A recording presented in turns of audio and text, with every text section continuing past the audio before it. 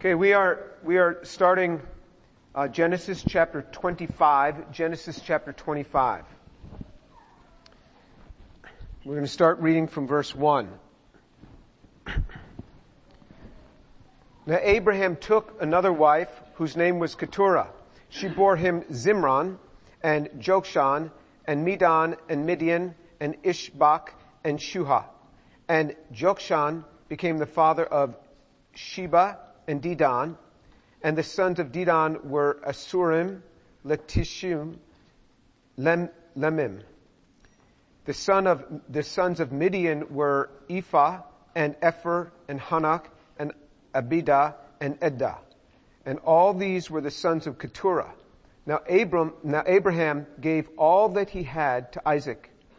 But to the sons of his concubines, Abraham gave gifts while he was still living, and sent them away from his son Isaac eastward to the land of the east. These are all the years of Abraham's life that he lived, 175 years. Abraham breathed his last and died in a ripe old age, an old man and satisfied with life, and he was gathered to his people. Then his sons Isaac and Ishmael buried him in the cave of Machpelah, in the field of Ephron, the son of Zohar, the Hittite, facing Mamre. The field which Abraham purchased from the sons of Heth, there Abraham was buried with Sarah his wife. It came about after the death of Abraham that God blessed his son Isaac, and Isaac lived by Beer-lahai-roi. Now, these are the records of the generations of Ishmael, Abraham's son, whom Hagar the Egyptian, Sarah's maid, bore to Abraham. And these are the names of the sons of Ishmael, by their names in the order of their birth: Nebaioth, the firstborn of Ishmael, Kedar, Abdil, and Mibsam, and Mishma, and Dumah, and Massa, and Hadad, and Temer, and Jetur, and Naphish, and Kedemah. These are the sons of Ishmael. These are their names by their villages and by their camps, 12 princes according to their tribes. These are the years of the life of Ishmael, 137 years. And he breathed his last and died, and was gathered to his people. They settled from Havilah to Shur, which is east of Egypt, as one goes toward Assyria. He settled in defiance of all his relatives. Okay, we'll stop there. So, Abraham was 137 years, So Abraham was 137 when Sarah, his wife, died, and he now lives to 175. So he's 38 years without Sarah. And just so that we know this, Isaac is 75 when Abraham dies. So he's not a little kid anymore. Isaac is 75. Ishmael, his other son, is 89 when Abraham dies. And Abraham gets to see his two grandchildren, Jacob and Esau. They are 15 years old when Abraham dies. So you have Abraham, he had Sarah, his wife, then he also had Hagar, who was the maid of Sarah, and Keturah, who was this other wife that it says that he took another wife, Keturah. Keturah had 6 sons, we just read their names. Hagar had the one son, Ishmael. Sarah had the one son, Isaac. So Abraham had 8 sons in total. Whether he had daughters, he probably did. Generally, genetically, you get 1 and 1, right? I mean, that's how the genetics work, right? But they're not mentioned. So Abraham actually had 8 sons, and Isaac had Jacob and Esau. Ishmael ended up having 12 sons. So it says in verse 1 of chapter 25 it says, now Abraham took another wife. So he called her his wife, and her name was Keturah. So she bore him these 6 sons. Now one of the sons that's mentioned his name is Midian. Now Midian ends up having a big role because it was of this land of Midian. That was the offspring of Midian was Moses' wife was from the land of Midian. And so then in verse 5 it says, now Abraham gave all that he had to Isaac. While he was living, he gave all that he had to Isaac. He didn't wait until he died, because if he died, he couldn't give it to him. He gave it to him while he was still alive. He wanted to make sure there wasn't going to be any trouble. You don't care about this because you're like 20 years old. But one day you should care about this. Where are you going to leave and how are you going to leave your assets? Because I see it many times, destruction that comes in families that never had any problem. But then comes a will and the partitioning of things, and it's not properly partitioned, and there's fights among children that never had fights before because of this money that all of a sudden becomes available. So we learn from Abraham, he took care of this while he was living. He gave everything to Isaac, but to the sons of his concubines, Abraham gave gifts while he was still living, and he sent them away from his son eastward to the land of the east. While he was still living, he gave his other 7 sons gifts. Now the law had not yet come. If the law had come, he would have given to Isaac, he would have given to his firstborn half. That was Ishmael. He would have given half, and then he would have given the double portion. So he would have given 2/3, and then the 1/3 would have been divided up among the rest. But here he gave everything to Isaac because he was the son of the line that God had said. It's interesting in verse 6 that it refers to the sons of his concubines. So this is Hagar and Keturah. Hagar, it says that Sarai gave Hagar to Abram as a wife. But the Bible calls her a concubine. It says in verse 1 of chapter 25 that he took another wife. God refers to Keturah as a concubine. And in 1 Chronicles chapter 1 verse 32, it specifically calls her a concubine. God wasn't sharing that position of Abraham's wife with anybody but Sarah. Sarah is probably one of the most praised women in Scripture. And if you look at that in Hebrews chapter 11, it specifically has several verses about her. God wasn't sharing that position. Now, Abraham lived 38 years after his wife Sarah had died. Now, what you see, his virility was actually not just given on an occasion when he was 99 years old in order to have this child Isaac. When God healed him, he healed him. He's having children many, many years after this. So this guy's now, well over 100 years old. Well over 100 years old. He's 137 when he gets Keturah, and now he has six sons with Keturah. So when God healed him, he really healed him. This was not a one-time thing. And so God has the ability to do this. And so what he did is he took care of his finances. So for those of you who are in here a little bit older, think about this. You don't want to leave your children with having fights on their hands. And what he also did is he sent away these other sons. He sent them east. And so you see, this is the Arabian Peninsula. That's where he sent them. He sent them east. He sent them eastward. And then look what's here. It says in verse 7, these are the years of Abraham's life that he lived 175 years. Now, how does a person live to be 175 years? You say, well, they really couldn't count well. And then all of a sudden they started being able to do arithmetic and they could count. No, that's not the case. And we know these people could count because it talked about this season next year. He had a child and everything matches up. They could count. They could do plenty of things. You say, well, how could somebody live to be 175? Well, why not?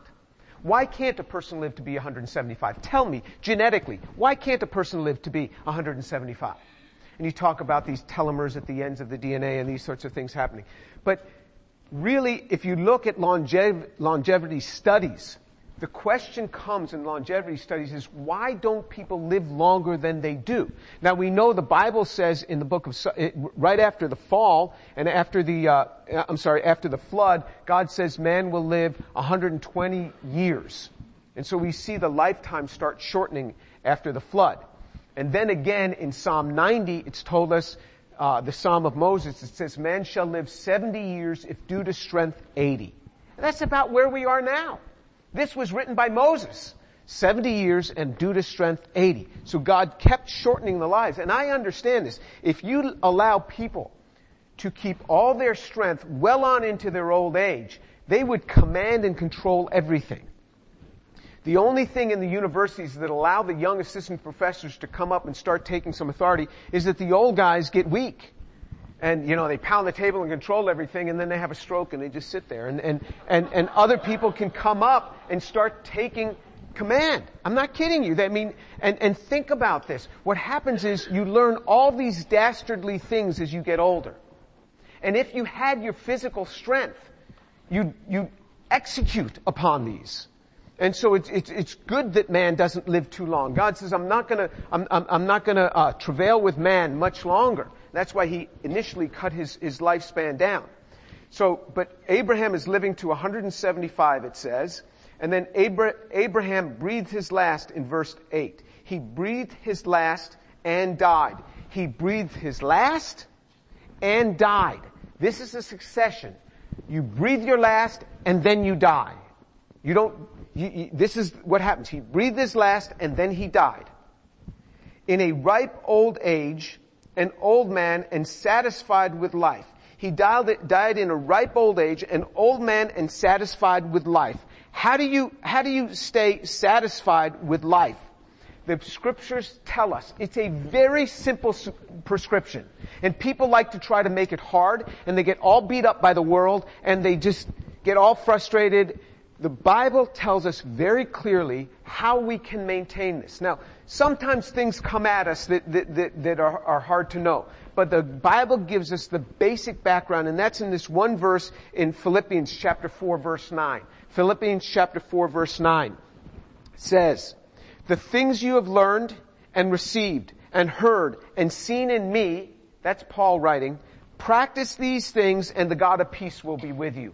You practice the things that are written in this book, you practice them and the God of peace will be with you. You practice them and the God of peace will be with you. You don't and he won't. You see how that works? It's digital. You practice these things and the God of peace will be with you. You try to go around these things, you try to subvert these things, the God of peace will not be with you, and the world will beat you up, and the enemy, the devil, will take control of your life and make it miserable. If you are a believer, not practicing the things of God, the enemy will come in and he will make your life miserable. And then you'll say, why is everything so bad in my life? Well, remember what we're reading here. You practice these things.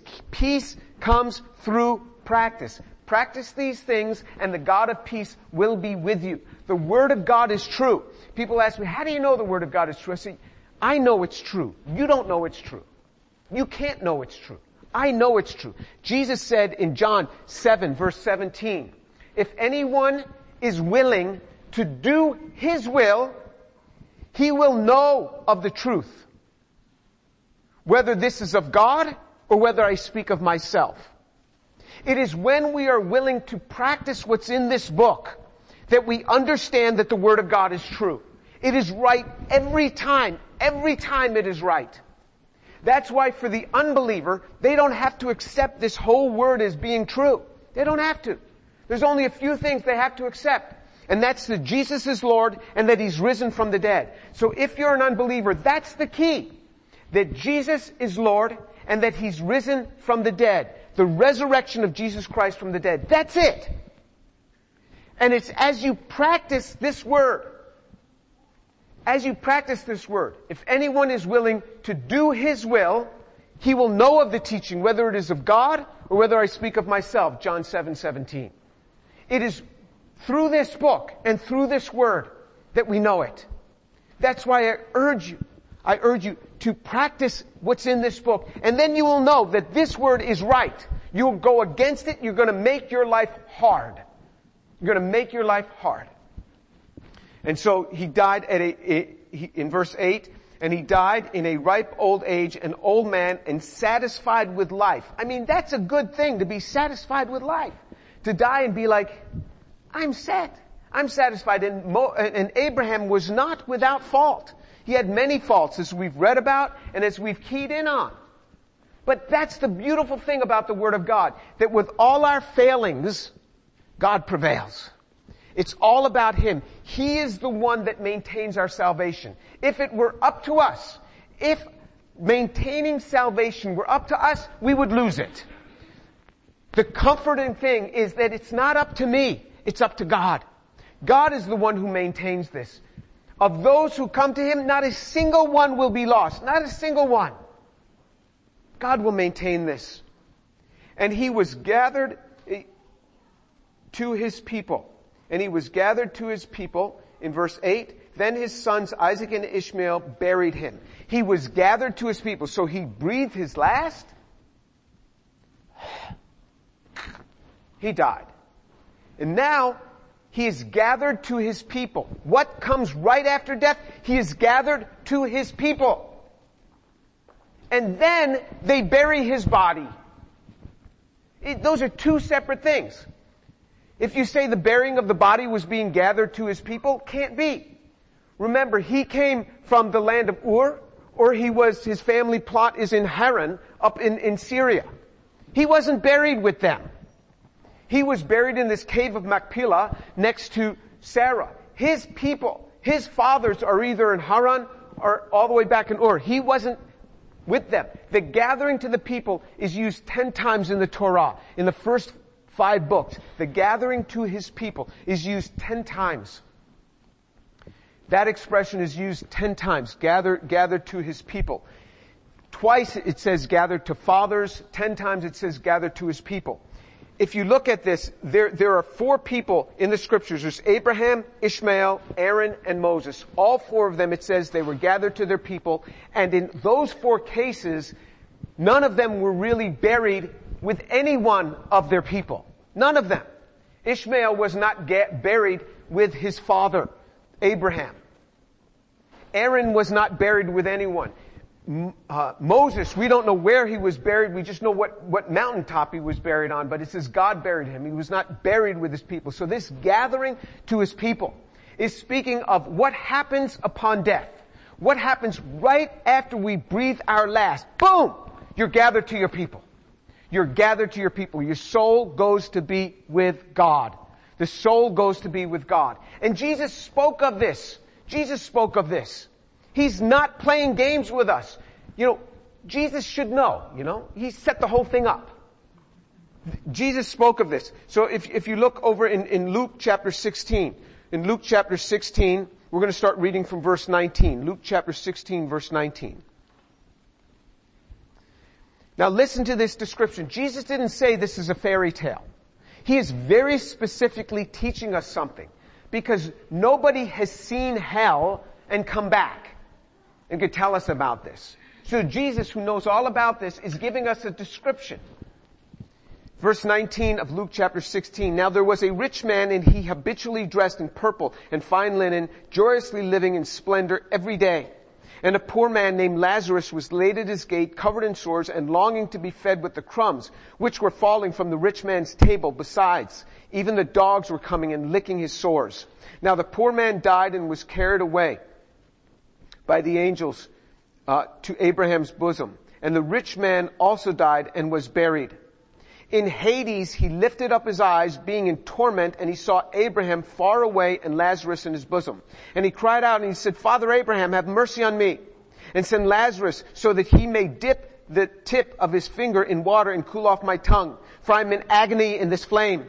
But Abraham said, Child, remember that during your life you received good things, and likewise Lazarus bad things. But now he's being comforted here, and you are in agony. And besides all this, between us and you there is a great chasm fixed, so that those who wish to come over from here to you will not be able, and that none may cross over from there to us. And he said, Then I beg you, Father, that you send him to my father's house, for I have 5 brothers, in order that he may warn them, so that they will not also come to this place of torment. But Abraham said, They have Moses and the prophets, let them hear them. But he said, No, Father Abraham, but if someone goes to them from the dead, they will repent. But he said to him, If they do not listen to Moses and the prophets, they will not be persuaded if someone has risen from the dead. So, he tells us this story. He says that there's a rich man and a poor man. The poor man, he dies. It says he died and he was carried by the angels to Abraham's bosom. So the place of paradise is described as Abraham's bosom. And he is alive with Abraham. I thought Abraham had died 2,000 years before. He did. His body died, but his soul was gathered to his people. This man goes to be with those very same people. You will be with the people of God. You will be in Abraham's bosom. You'll be with the people of God. Immediately upon death, we're immediately with the Lord. Immediately with the Lord now, because the Lord has taken those and he's brought them with him already. There's where he went. And now he's described what the torment is. He says in Hades, that's in verse 23. That's the same as Sheol in Hebrew. So it's the same word in Hebrew as Sheol. That's spoken of the under earth, under the earth, within the earth, at the center of the earth. It says he lifted up his eyes being in torment. There's a great chasm. There's a chasm and a great separation, but you can see across and speak across. That's the way Jesus described it. Or do you know better? You think you know better? You don't. Jesus knows exactly what he's describing. There's a great chasm. Fixed. It is fixed. And nobody can go over there to help the people that are in torment. Jesus said they can't go over. Because it would be unavailing. You can't help them anymore. The truth of the gospel will do them no good. It would be unavailing. So don't even bother. You're not going there anymore. Jesus didn't go there. This thing that Jesus went and he preached, he didn't. He made a proclamation that I'm alive. Exactly what happened. But he took those in the bosom of Abraham captive with him. He took those with him. Here it says, and he says he's in torment. That's what hell is going to be like. It's torment. If you do not know the Lord, I urge you this day. I plead with your soul. If you will not plead for your soul, I'll plead for your soul. Come to him this day. If you do not know the Lord, I urge you, please come to him this day. We're going to have lunch after this in my home. I am giving you an invitation. Please come to my home. If you don't know the Lord, everybody here can come to my home. But if you don't know the Lord, you are my special guest. You and me, we will sit together and I will describe to you how I came to know the Lord. I just want to tell you my story. That's it. I just want to tell you my story. Please let me do that. I urge you, do that. This is a place of torment you're going to go to if you don't know the Lord. It's a place of torment. He said, I'm just thirsty here. I just need water to cool off my tongue. And then he says, you know, if someone went back, just send Lazarus back to speak to my brothers so they don't end up in this place. And he says, look, they've got the prophets. They've got Moses. Let them listen to them. If they don't listen to the prophets and Moses, in other words, they have the word of God. If they're not willing to listen to what's already been explained to them, they will lose out. They will lose out because they will never understand that this is of God. It's as we obey this word that we understand that this is of God. There is a resurrection. You don't even have to believe in this. This story that I'm telling you, you don't have to believe this. If you're an unbeliever, you don't have to believe this. All I appeal to you with is this, that Jesus Christ is Lord and that Jesus has risen from the dead. That's all. If you're a believer, you practice this word and then you will come to know that it is true. This is true. That's why Abraham was gathered to, it says that he was gathered to his family. He was gathered to those who were with him. This is the same thing, and the same thing that it says he was gathered to his people. Now let's turn back to Genesis chapter 25. Genesis chapter 25. We're going to see the same thing with Ishmael. With Ishmael in verse 17, it says he was gathered to his people. Ishmael was gathered to his people. The same expression. You say, well, Ishmael wasn't a good guy. Well, he believed. He obviously believed, and he was gathered to his people. Ishmael believed, and he was gathered to his people. And this is why even when people say, well, you know, that guy, he wasn't really walking. I say, no, I know that he received the Lord. I know that he knows this truth. He will be gathered to his people. There will be loss of reward, the scriptures tell us, but he will be gathered to his people. And in this, in verse 12, it says, now these are the records of the generations of Ishmael. And so it goes through and it names the 12 sons. He had 12 sons. Each of them each of those 12 sons becomes the leader of a nation. These are the 12 Arab nations, and that was a promise, because if you look in Genesis chapter 17 verse 20, it says, "And as for Ishmael, I have heard you. Behold, I will bless him, and I will make him fruitful, and multiply him exceedingly. He shall become the father of 12 princes, and I will make him a great nation." And then you go over to chapter 25, lo and behold, he had 12 sons, and they become 12 princes of 12 nations, because when God says it will happen, it has to happen. It can't not happen. It has to happen. God said there will be 12 sons to come from him, and that's exactly what happened. When God says it will happen, it will happen. It shall happen, it shall happen. It will happen just like this. And then they became the leaders of these 12 tribes. And then he was gathered to his people. And then it says in verse 11, in verse 10 it says, verse 9. There it is, verse 9. "Then his sons Isaac and Ishmael buried him in the cave of Machpelah." So Isaac and Ishmael are together again. Abraham saw to it that his family, that these two sons of his were united. Now they never really had a falling out with each other.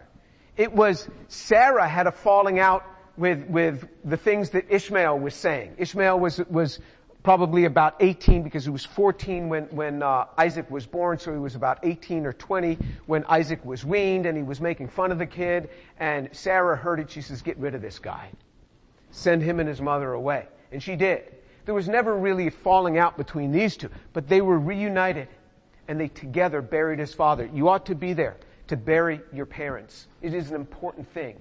Children should bury their parents. And so they went, and it says that Isaac settled in this land, Beer Lahai. This is this land. This is about 50 miles south of Beersheba. We've seen Beersheba before. About 50 miles south of this is where that land is. It's in the Negev desert. And then you see this whole thing about Ishmael. And in verse 18 it says, "They gathered from Havilah to Shur, which is east of Egypt, as one goes toward Assyria, and he settled in defiance of all his relatives." This is the Arabian Peninsula, all the way up from the Euphrates River, all the way east toward Egypt, as one goes toward Assyria, between Assyria and Egypt, this Arabian Peninsula. That's where they lived. That's where they live to this day. And it says he settled in defiance of his relatives. This is the fulfillment of what it says in Genesis chapter 16 verse 12. Again, God said it, boom, it happened.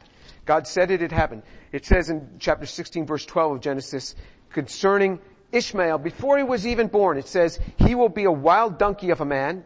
His hand will be against everyone, and everyone's hand will be against him, and he will live to the east of all his brothers. Exactly what God says is what happened, because these men, these 12 princes, gave birth to tribes, and these tribes were nomadic, and they used to rob passing bands of people. And so a lot of times cities would gang up and fight against them because of this piracy. And this is what became of them. And so you see exactly what God is saying here is exactly what happened. Now I want to begin to close with wrapping this up, but turn to John chapter 11, verse 25. John chapter 11, verse 25. In John chapter 11, verse 25, Lazarus is in the tomb, and Jesus says something to Mary. Jesus said to her, "I am the resurrection and the life. I am the resurrection and the life. He who believes in me shall live even if he dies. And anyone who believes in me shall never die." Do you believe this? Jesus is the one who said, anyone who believes in him shall never die. Do you believe this? He's not talking about the physical body. He is talking about this relationship will never end. So when your loved one in Christ passes away, you will bury their body, but they are not there. They are very much with the Lord, instantly with the Lord. They have been gathered to their people, and that is the Lord. That is the beautiful promise that we have in Christ. One day you will lose a loved one. You want to make sure your loved ones know the Lord. And they will be forever with Him. They will be forever with Him. The antithesis of that is where the unbelievers go. It says they will go into the lake of burning sulfur. Sulfur is a very nasty fire. But that's the way the Bible explains it.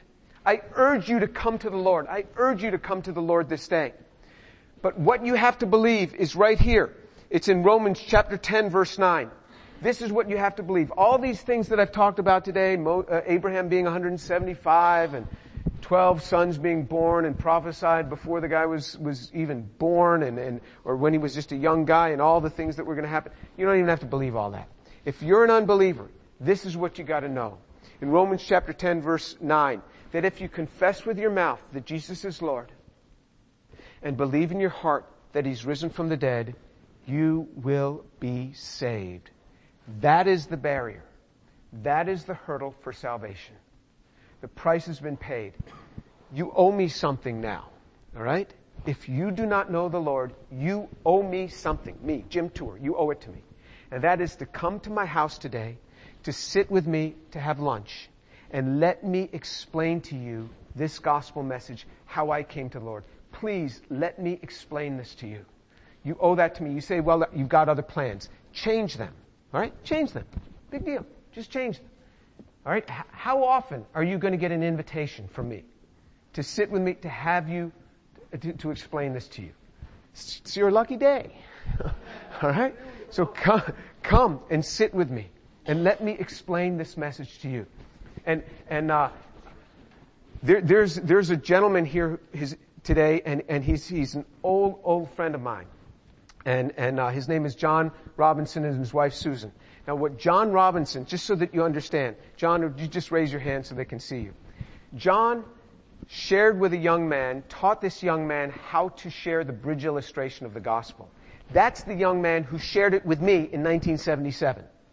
After he shared it with me, I sat in a Bible study taught by John it was in the Gospel of John. He taught that Bible study in the Lawrenson dormitory. I don't know if you even remember that. You do remember. Do you remember me being there? Okay. And there were just like 3 people or 4 people and John. And he was gently going through the Gospel of John. And this is the first time I ever had the Bible explained to me. And then I remember when Susan came a couple years later or a year later, and it was like, wow, John's got a girlfriend. and they ended up getting married. But John always looked so old because I was just 18 and he was 26. and it was like, so he knew a lot. I mean, he was this old guy. Of course he's going to know a lot. And so he's seen this. I've seen this. I invite you to come to the Lord. Let me just tell you the story of what was told to me this day.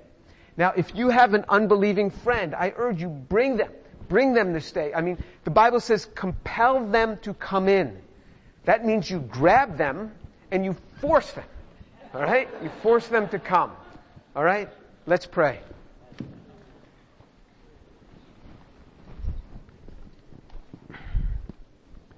Lord Jesus, I thank and I praise you for your mercies and for your grace.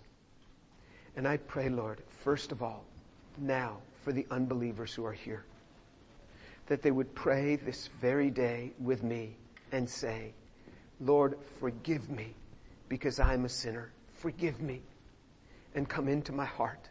I believe that Jesus is Lord, and I believe that He's risen from the dead. Father, save their souls today. Save souls today, I pray. And Lord Jesus, I pray for the believers here, that they would trust you and trust your word, that when you have said something, that it will come to pass. And that they would follow through on your word and see peace in their lives. And that as they follow through, that then they will come to know that this word is true.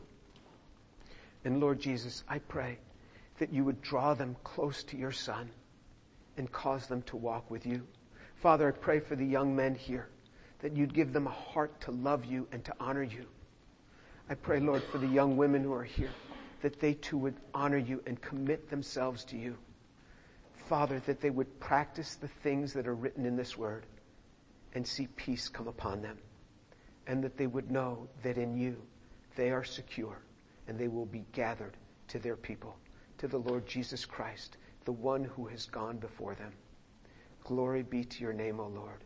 Glory be to your name. You are so good. Lord Jesus, you are the best. Thank you, Lord Jesus. And I commit this to you for your glory. Amen.